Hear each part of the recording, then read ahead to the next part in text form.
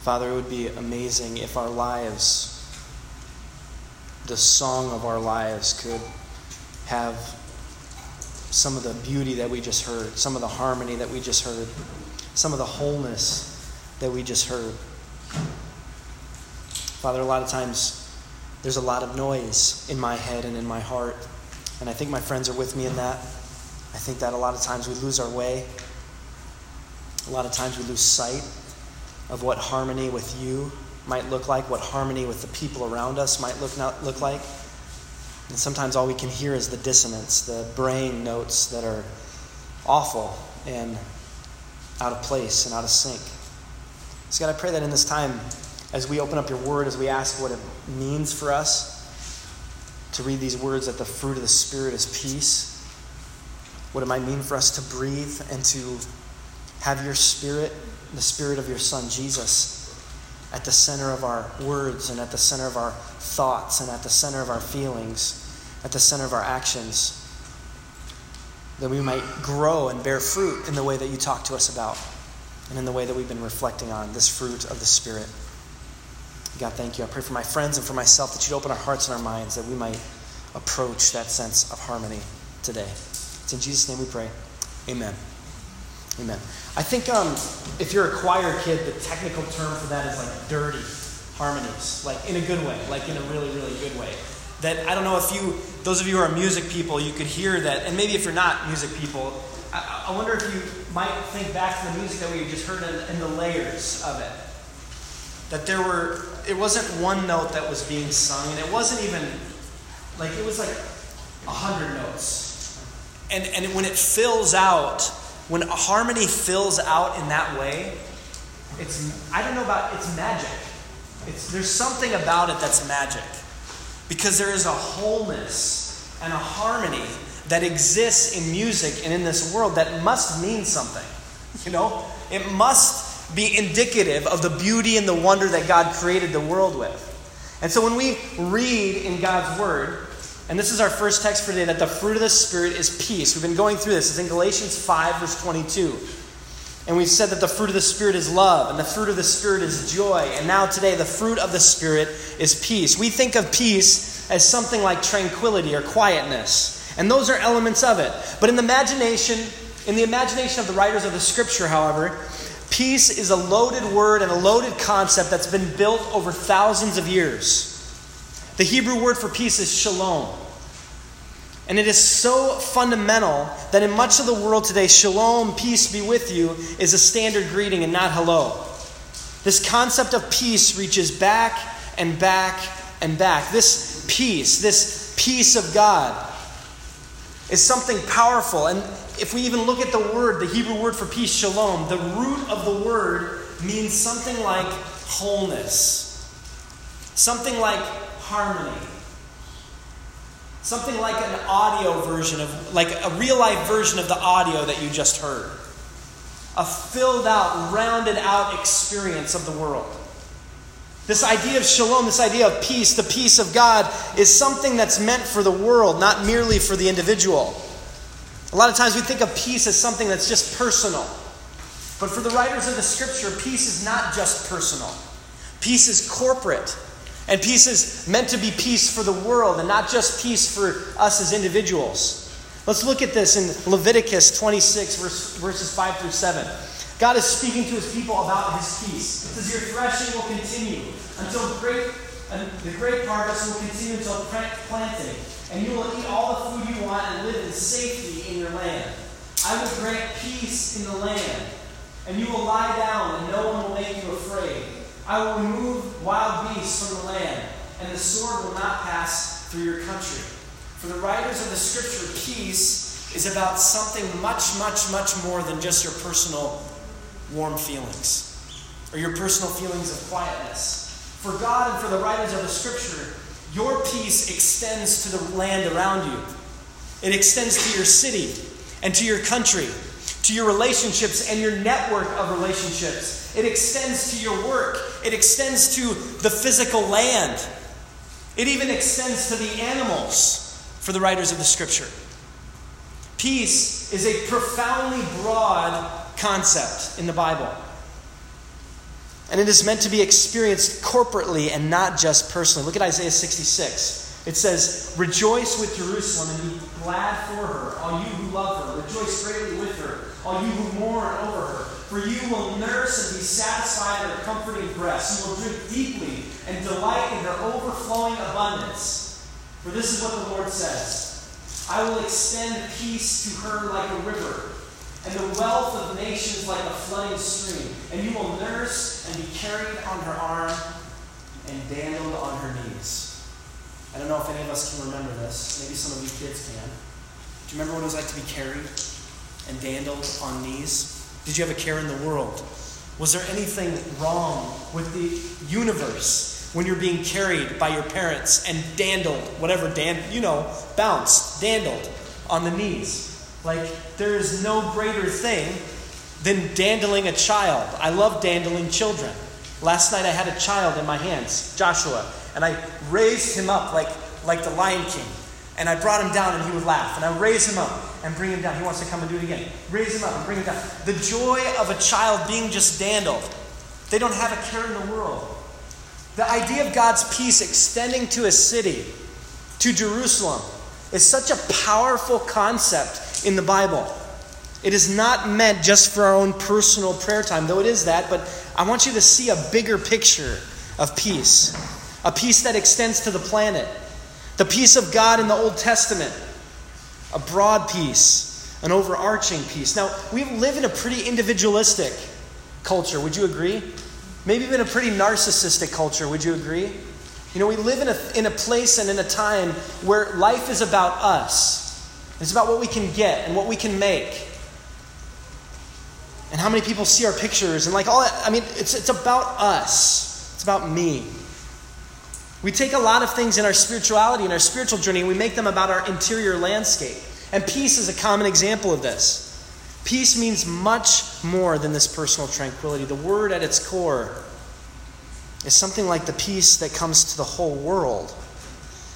Now, while I say that, peace also in the scripture is not like kumbaya around a campfire, as awesome as that is. It is the world connected with God, people connected with each other, and things working and moving in harmony together.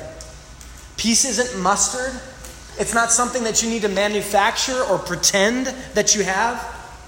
And actually we see in the Bible that if you're going to experience peace, and especially if a people are going to experience peace, if a country is going to experience peace, if a group of people and a network of relationships are going to experience peace, one of the first things that they have to do is recognize there is no peace. Is to recognize that things are not the way they should be. That everything is not working in harmony. That things are out of place and askew and there's dissonance. And we need help. In case you don't believe me, look at Jeremiah 6. And look at what the prophets say about peace in the scriptures. Peace is not a feel-good, just kumbaya type of feeling. Check it out. From the least to the greatest, all are greedy for gain. Does any of this sound familiar? All prophets and priests alike, all practice deceit. They dress the wound of my people as though it were not serious. Think deeply about this text today, in the place where you live. They dress the wound of my people as though it were not serious. Peace, peace, they say, when there is no peace. Are they ashamed of their detestable conduct? No, they have no shame at all. They do not even know how to blush. So they will fall among the fallen. They will be brought down when I punish them. In the scriptures, this peace that's meant to grow and flourish, this peace that's supposed to grow and connect people with God and people with other people, it doesn't come by just pretending.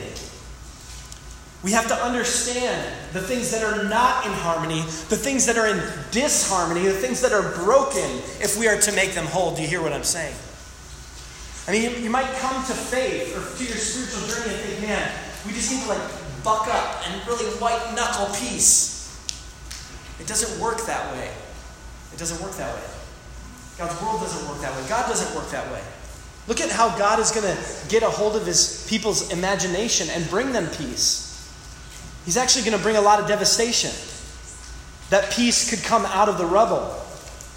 Sometimes that's the way of peace. And it's a very It's a very difficult. Look at Isaiah 59, verses 7 through 9. Look at what he has to say in here, in this verse about peace. Their feet rush into sin. They are swift to shed innocent blood. They pursue evil schemes. Acts of violence mark their ways. The way of peace they do not know. There is no justice in their paths.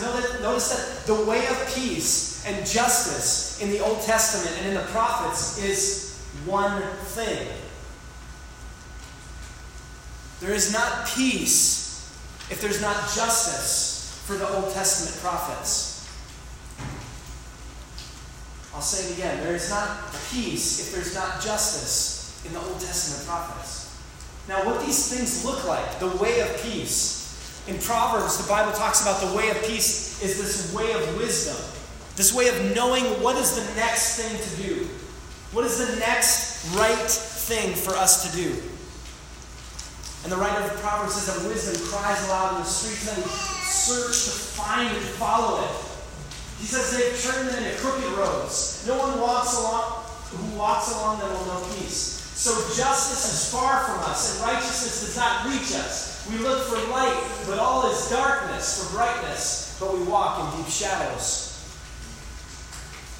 Sometimes the first thing, the first position of peace, of harmony, the first position, if we're going to play the symphony of the fruit of the Spirit of God, is to recognize what is broken, to recognize what is not in harmony. Now, how do we experience this peace?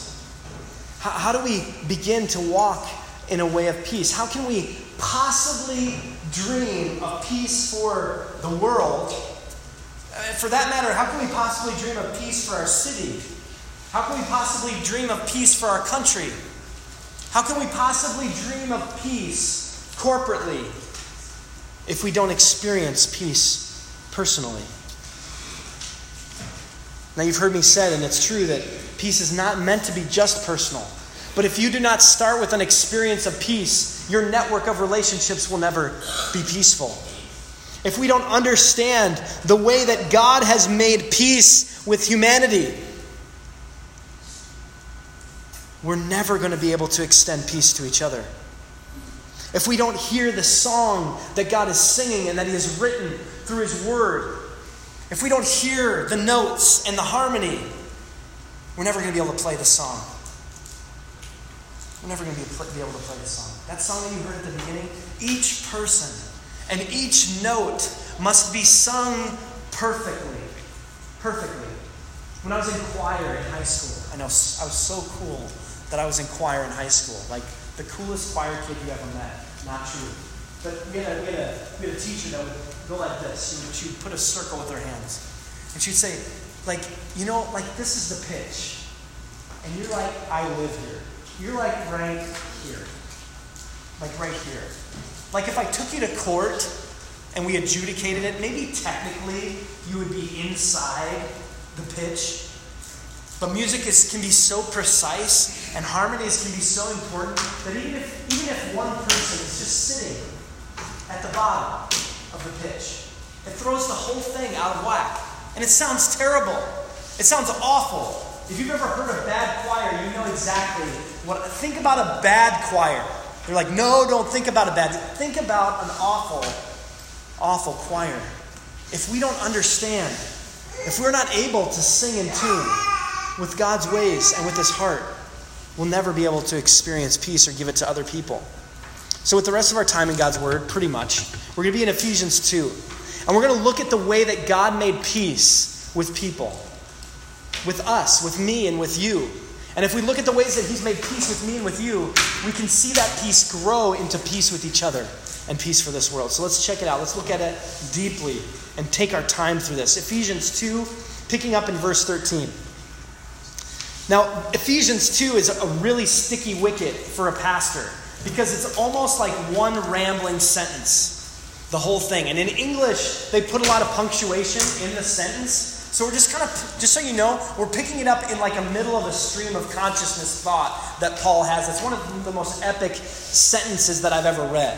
But look at what he says. But now in Christ Jesus, you who were once far away have been brought near by the blood of Christ. For he himself is our peace. Those of you who are far away from what? Well, in the passage before, Paul had been talking about the Jewish people and about Gentiles. The Jewish people in the Bible are the people on the inside, God's people. The people who should know better. The people who are on the inside, the family of God. And the word for Gentiles is just everyone else. So it's like the Jewish people and everyone else. And Paul is speaking to everyone else. And he's saying, you who were far away.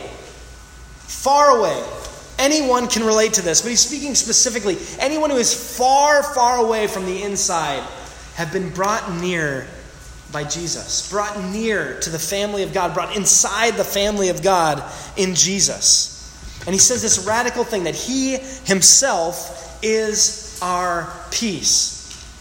If you want to know how to have peace with someone, you have to experience the peace of Jesus in your guts.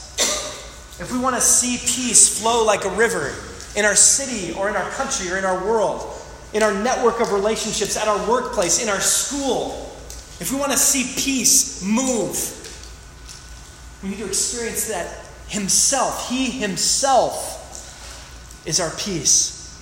Our way back to connection with God, our way back into real relationships with people.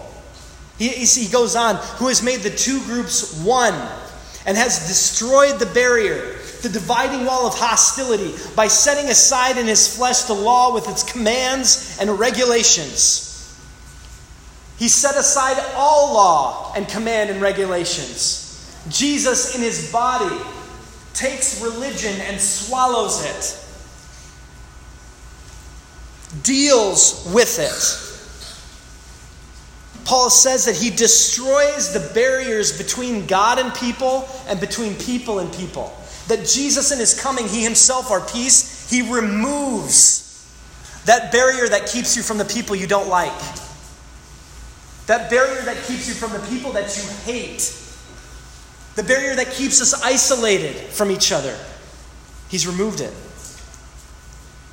His purpose was to create in himself one new humanity out of the two, thus making peace, and in one body to reconcile both of them to God through the cross, by which he put to death their hostility. Paul argues an incredible thing here, that Jesus in his flesh sets aside religion. That he doesn't, that's not to say that he sets aside real, true, meaningful, good action that we could take. Because you're invited to sing the song, to dance the dance of love and grace and peace in Jesus. But we're not doing that to get something. And that's a totally different thing. I'm not in a relationship with God anymore to prove something to him, or to you, or to anyone else, to myself. That Jesus does away with all of that. Now, I don't know about you, but it seems that there's a good deal of hostility here still. Do you agree? I think there's no shortage of hostility in the world. There's no shortage of division and of barriers. But if we're going to see beyond, we have to see that he did away with the barriers. Between religions and nations and political parties and classes and everything else, sports teams and like socioeconomic brackets and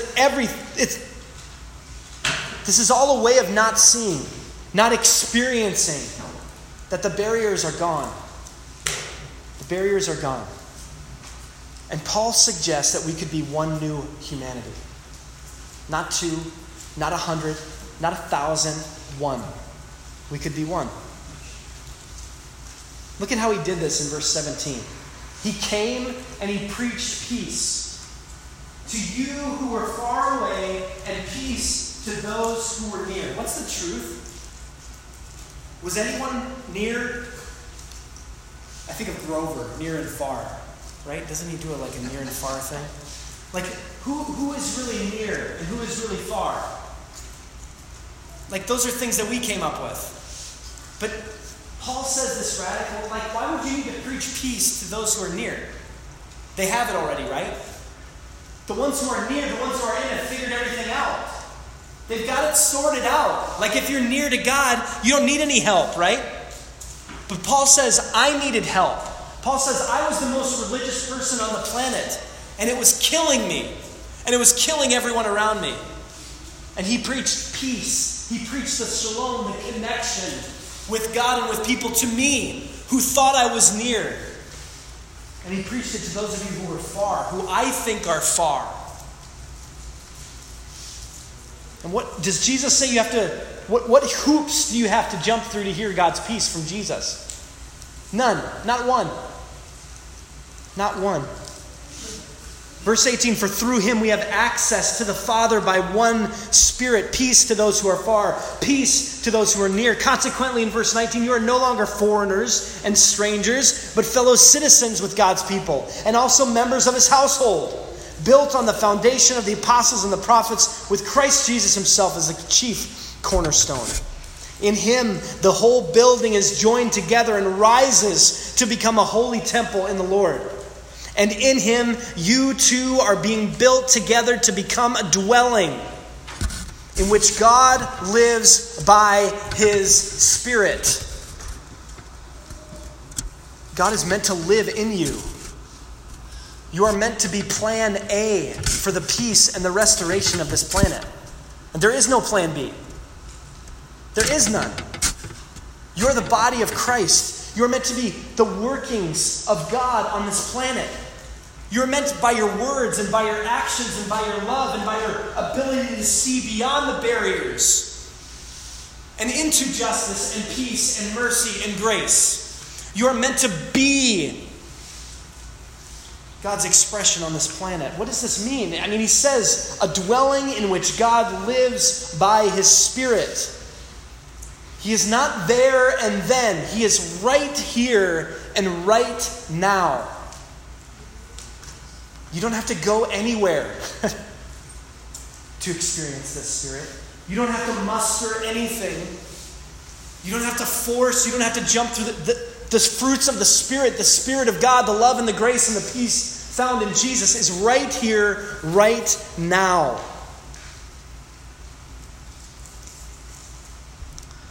Our last words from the Scripture are words from Jesus and from Colossians. We've got a couple more passages left.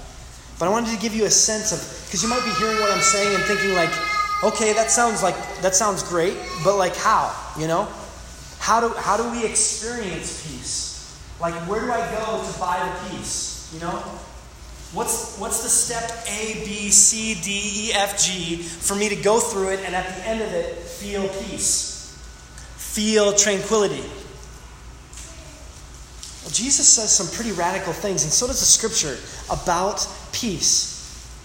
And it's unnerving because of how simple it is, frankly. Look at what Jesus says in John 14. He says, the advocate, the Holy Spirit, the breath of God, whom the Father will send in my name, will teach you all things and will remind you of everything that I said to you. He'll teach you all things. He'll teach you how to talk to the people in your life. Yes. He'll teach you how to have a little piece of the justice pie in this universe. Yes. He'll teach you the things that Jesus would do and say in your context, in your network of relationships. Yes. He promises the Spirit will come. He says, peace I leave with you. My peace, my connection, my wholeness. Do you hear me? My harmony I give to you. I do not give to you as the world gives. Here today and gone tomorrow. Fickle. Just a vapor and it's gone. Do not let your hearts be troubled and do not be afraid. Do not let your hearts be troubled. Do not be afraid. Look at John 16, verse 33. I've told you these things so that in me you may have peace. In this world you will have trouble. But take heart. Take it. I have overcome the world. Take heart. Take heart. Has heart been given?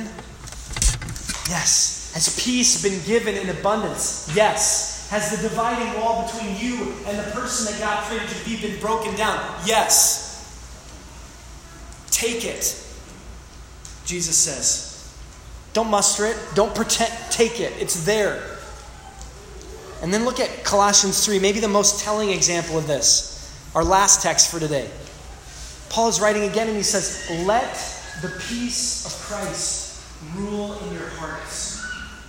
Since as members of one body you are called to peace, and be thankful. Is Paul saying that you need to do something?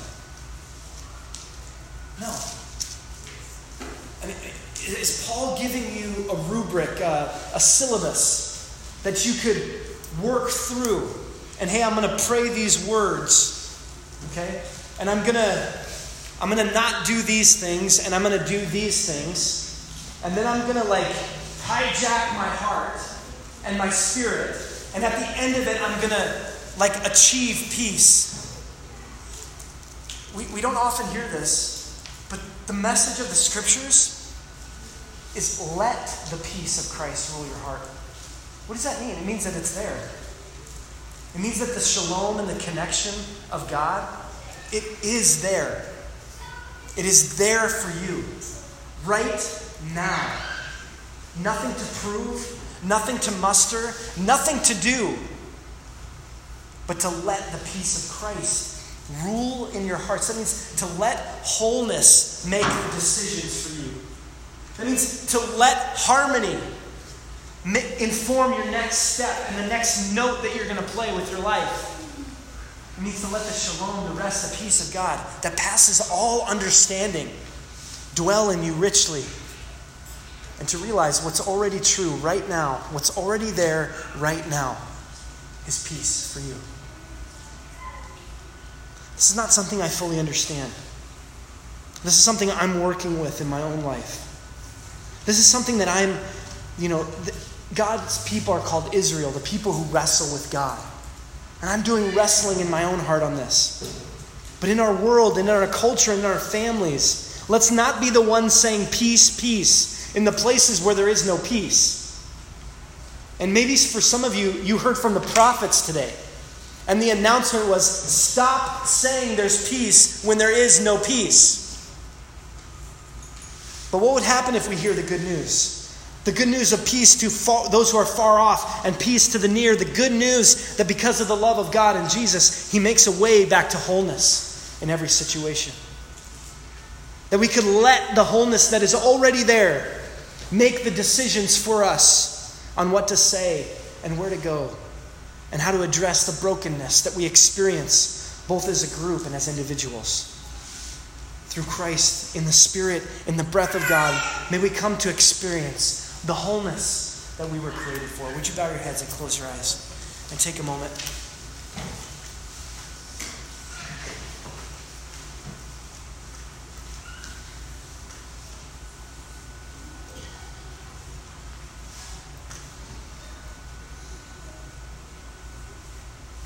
My intention with the song earlier and with a short, sort of militant, just guerrilla-style message is to give you time. To give you time.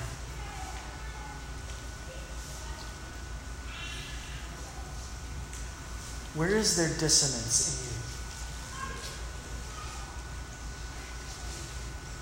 in you? Where is the trumpet out of tune?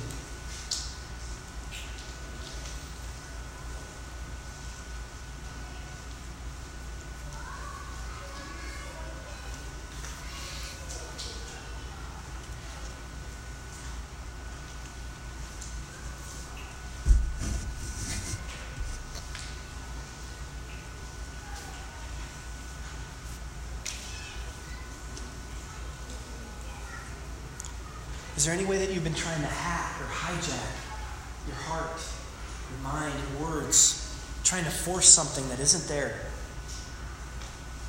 Trying to muster and make and create, manufacture peace. The Scriptures say, let the peace of Christ rule your heart. Let the peace of Christ rule your heart. As you breathe, as you pray, just sit with that for a minute.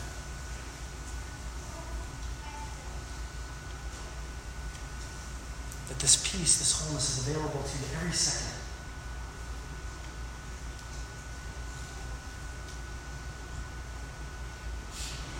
Right here.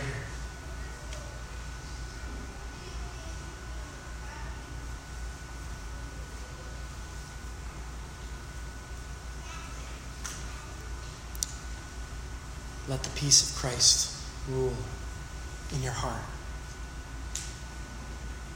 Nothing to prove.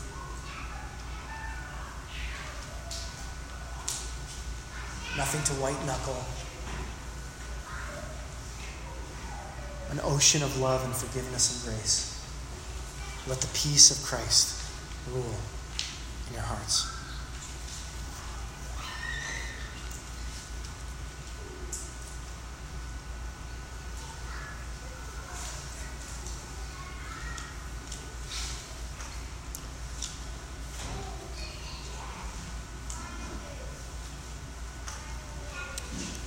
Father, this peace thing is it's so much bigger than my own mind and heart.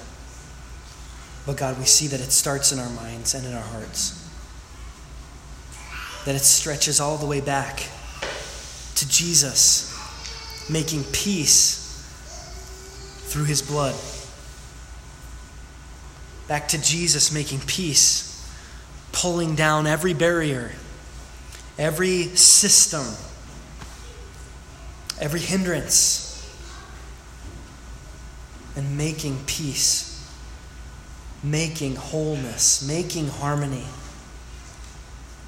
announcing to us good news that we are loved, good news that our enemies are loved, and that we can have peace. Father, help my friends, help me in the areas where there is dissonance, in the areas where we have lost our hearing of the sound, where your peace and your wholeness is right there and we are not letting it rule our hearts, but are clinging to control and fear and shame and all the things that used to separate us from you. God, open our eyes to see, to experience with our hearts your peace. Make us whole. Whole as a community of faith, whole as a city, whole as a nation, whole as a planet. God, it's scary to even say those words out loud because it seems so impossible sometimes. But we trust you. And we've experienced you in your word today. May your peace, may your Spirit breathe through us, and may the fruit of our words and the fruit of our actions and the fruit of our thoughts and the fruit of our feelings be wholeness. Thank you, Father. Thank you for your Son, Jesus. We praise you for sending your Son, Jesus, to show us the way of peace and to show us how to love each other and how to love you. God, thank you. It's in his name we pray. It's for his kingdom's sake that we pray it. Amen. Thank you so much for being with us today. Please make it a point to come next week out to the lake for baptisms. If you're getting baptized, it's going to be awesome. If you're not getting baptized, it's a party. So come and hang out. If anyone here is following Jesus and wants to be baptized next week, come talk to me afterwards. There's an offering box in the back. We love you.